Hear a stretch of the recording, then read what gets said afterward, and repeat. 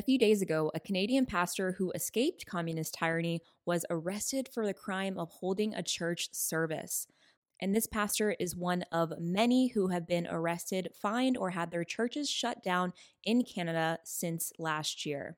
I'm your host, Amanda Ensing, and you are tuning in to Liberty Before Lipstick.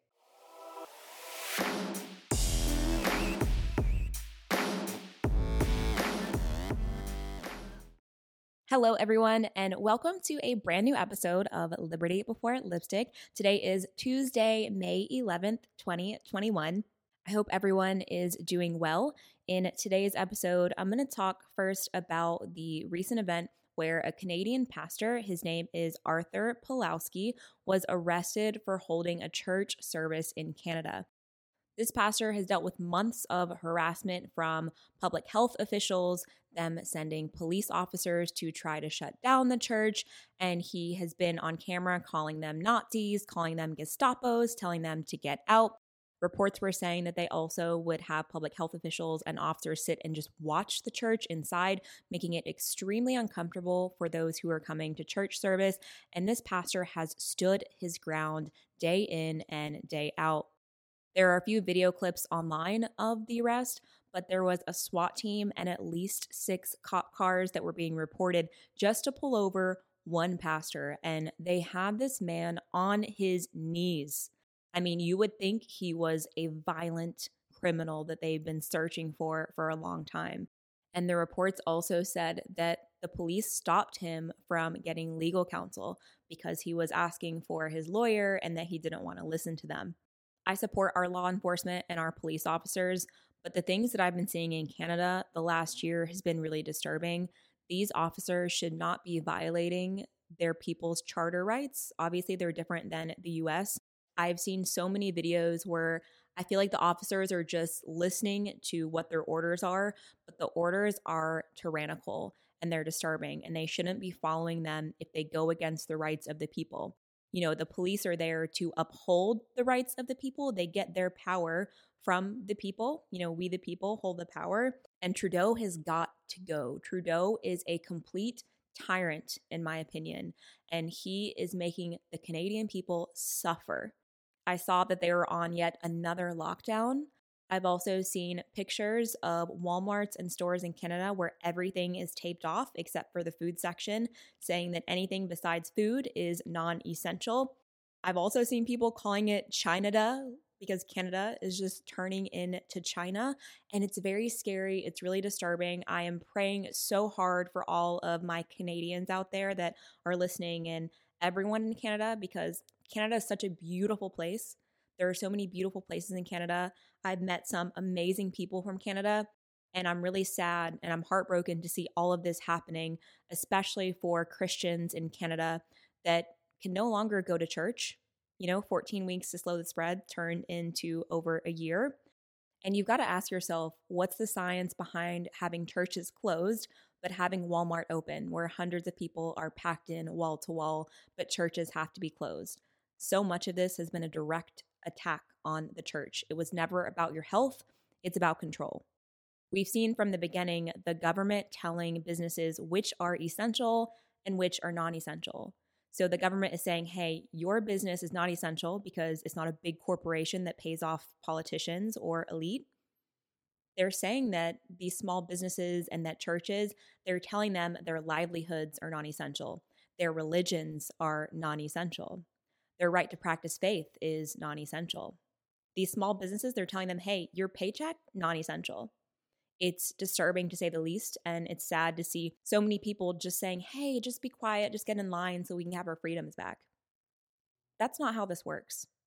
When you give up your freedom, you're not getting it back. The government will push you as far as it can because it wants to control you. It's crazy that in a year, Canada looks like a completely different place. And I can only imagine for Canadians and people that are living there, but Trudeau has just been a terror. So the pastor that was arrested, Arthur Pawlowski, I think I pronounced his name incorrectly earlier and when I did an Instagram video on this, but his name is Artur. He actually escaped a communist country. He escaped communist tyranny. He's from Poland. I read online that he moved to Canada to be free. In addition to the effect this is having on his congregation and his church, I can only imagine what he's going through as a person, because every pastor is just a normal human being like the rest of us. I can only imagine what he's going through mentally, having escaped communism, to be somewhere that was free, that he thought he could live a free life, and now to be arrested for keeping his church open.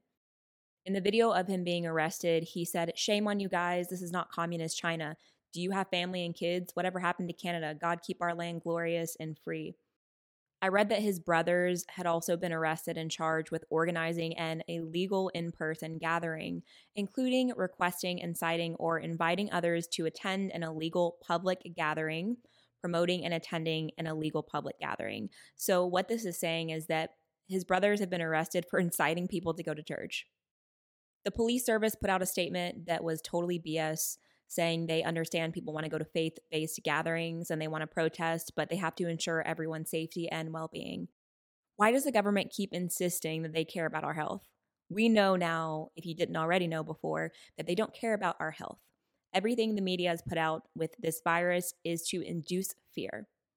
They don't tell us how to strengthen our immune system. They don't tell us recovery rates. They don't question the experimental shot. Everything the media has done the last year in regards to COVID is just to induce fear. It's a biased narrative to get the people to do what they want, because if you instill fear in the people, you can control them. I've said this many times. If the government really cared about your health, don't you think they would promote healthy foods instead of going to the grocery store and seeing all the junk foods on eye level or lower? All of the healthier foods are always really expensive or really high up on the shelf, if you've ever noticed. And this pastor is one of many in Canada who have been arrested. A couple of weeks ago, there was a police barricade over a different Canadian church due to COVID-19 violations. From what I understand, this pastor had been arrested and fined. He paid off all of the fines, and then they barricaded up his church so that no one could go to it. I saw a video with so many police officers just standing outside of the church to make sure no one went in. I mean, if you told me a year ago that pastors would be going to jail, they would be arrested, their churches would be shut down for just holding a service, I would have thought you are crazy. No way. And even in the US, most of our churches are still shut down. And the few that are open are at a very limited capacity. And there's only a very small number of churches open at full capacity in the nation. If you look at California, indoor worship has been banned until a couple of weeks ago, and they lifted some of the restrictions. If you don't think this is an absolute attack on the church, you haven't been paying attention. It's not about public health or public safety. It's about control. The government doesn't care about your physical health or your mental health. Faith, when you are a Christian or whatever your religion is, I know as a Christian, for me, my faith is everything to me. And yes, you can have church at home, but when you see this is no longer about health, you understand that you want to fight to keep that church open. And that if you walk into church and you believe that it is a house of miracles, a building cannot call itself a church if they don't believe that God will protect you as soon as you walk into those doors. That God does not instill the spirit of fear into us, but that He will protect us. That God gave us an amazing immune system. You see, one of the problems we have in the world right now is that we have a church filled with fear. Only a brave church can stand against a fear-filled society. Since when did they think, oh, if you don't wear a mask, you're not going to be safe inside of this building? That is a fear-filled church that isn't really believing in the miracles of God. Yet those same culture-following churches, pastors, and people will go pack themselves into an airplane and think that they're safe. They'll go to Walmart packed with hundreds of people and think that they're fine. They'll cram into Starbucks and not think anything of it. They'll go and agree that their churches should be closed until it's safe. I've seen the argument of, well, as Christians, aren't we supposed to respect the government? You know, they're saying we have to stay shut down. We should stay shut down. You have to remember that God's word trumps man's word. When the government lays down tyrannical laws, they go against God's word. You don't disobey God to obey the government. I'm going to give you an example from the Bible where the people listened to God and did not obey the government. In Exodus chapter 1, verse 17, it says, "But the midwives feared God and did not as the king of Egypt commanded them, but saved the men children alive." So at this time, the king of Egypt had commanded all of the Hebrew male babies be killed. So if the midwives would have listened to the government, the king, they would have killed all of the male babies. But you see in this verse, they feared God, not the king of Egypt. So they saved the men children alive. And one of those babies was Moses. I've also seen the argument of, well, why can't you just have church online? When I lived in Los Angeles, there were so many people in church every single week that were homeless or didn't have the means to have a fancy smartphone or a computer.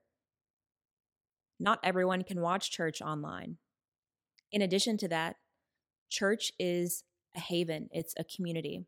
I know there have been several times in my life where going to church was the only thing getting me through the week. Through heartbreak and hard seasons, you want to worship with a community of people. You want to be around your community. You want to pray with people, and you want people to pray for you.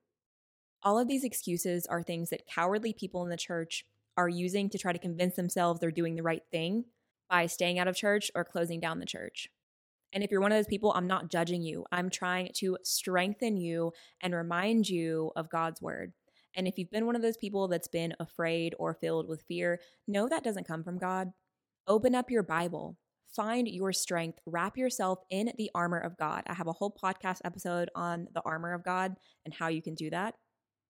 Put on your armor. God is raising up an army of spiritual warriors right now. He is uniting his people. You know, this Canadian pastor, Artur, and the other ones who have been fined, jailed, essentially persecuted for their faith, God is going to reward them beyond measure, and everyone in that church. When I posted a video on Instagram with a little bit of commentary on this situation, I had quite a few Canadians commenting in the section. And one person commented saying they have to disguise their church services as protests to be able to have them. So when the police come around, they say, oh, we're having a protest. There are also underground churches now in Canada. Again, when did Canada become communist China? I read another comment of a church holding it out in the middle of nowhere in a barn. People are literally having to hide their churches from the government, hiding their church services and their gatherings from the government. If you can turn your cheek to this, I'm asking you right now to please open up your Bible and pray. Ask him to reveal himself to you and to show you what's happening right now, because Jesus warned us of persecution in the Bible. And people have been persecuted around the world for their faith for decades. This is nothing new. But as it creeps over so close to home, you know, being in the US, Canada is not across the world. It's our neighbor. It's right here at our door. And we would be naive to think that it won't happen here too, and it won't come here too. We've already seen most of the churches in America still shut down. Yet big corporations are open. Planes are open. None of it makes any sense. There's no science to explain a virus that knows the difference between Walmart and church, between a crowded airplane and a church, between a bar and a church. Some scripture I've been reminded of during this season is James chapter 1, verses 2 through 4. It's on faith and endurance. It says, "Dear brothers and sisters, when troubles of any kind comes your way, consider it an opportunity for great joy. For you know that when your faith is tested, your endurance has a chance to grow. So let it grow. And when your endurance is fully developed, you will be perfect and complete, needing nothing." Notice here, it doesn't say if troubles come your way. It says when. The scripture reminds us that there's not a chance trouble will come. It's a matter of time that trouble will come. And when it does come, consider it an opportunity for joy. Because when you're tested and your faith is tested, your endurance grows through this season of hard times. And when your endurance in God is fully developed, you don't need anything. You will need nothing. And you'll be able to stand firm in your faith. The Bible is covered in truth and promise in regards to standing for God's word, God's truth, and being persecuted. Jesus warns us of this. Another verse that I'm reminded of is Matthew 5, verse 10 through 12. God blesses those who are persecuted for doing right, for the kingdom of heaven is theirs. God blesses you when people mock you and persecute you and lie about you and say all sorts of evil things against you because you are my followers. Be happy about it. Be glad, for a great reward awaits you in heaven. And remember, the ancient prophets were persecuted in the same way. I don't know about you, but this has been the most wild year of my life, watching what's happening in Canada, in the world, to be honest. There are so many things happening every single day. It just seems like chaos and turmoil everywhere. Everywhere you look, all around the world, everything is in disarray. And I know that God is not finished yet. I know that God is the same God as he was yesterday, as he is today, and as he will be tomorrow. I know that his promises hold true. I know that God has never lost a battle, that he will never forsake us, and that if God is for us, who can be against us? I know God's truths, and if you don't, you should also get to know them because you need to be wrapping yourself in these promises every single day if you want to make it through this next season. Because spiritual warfare and the war of the mind is one of the biggest battles, if not the biggest battle, we face here.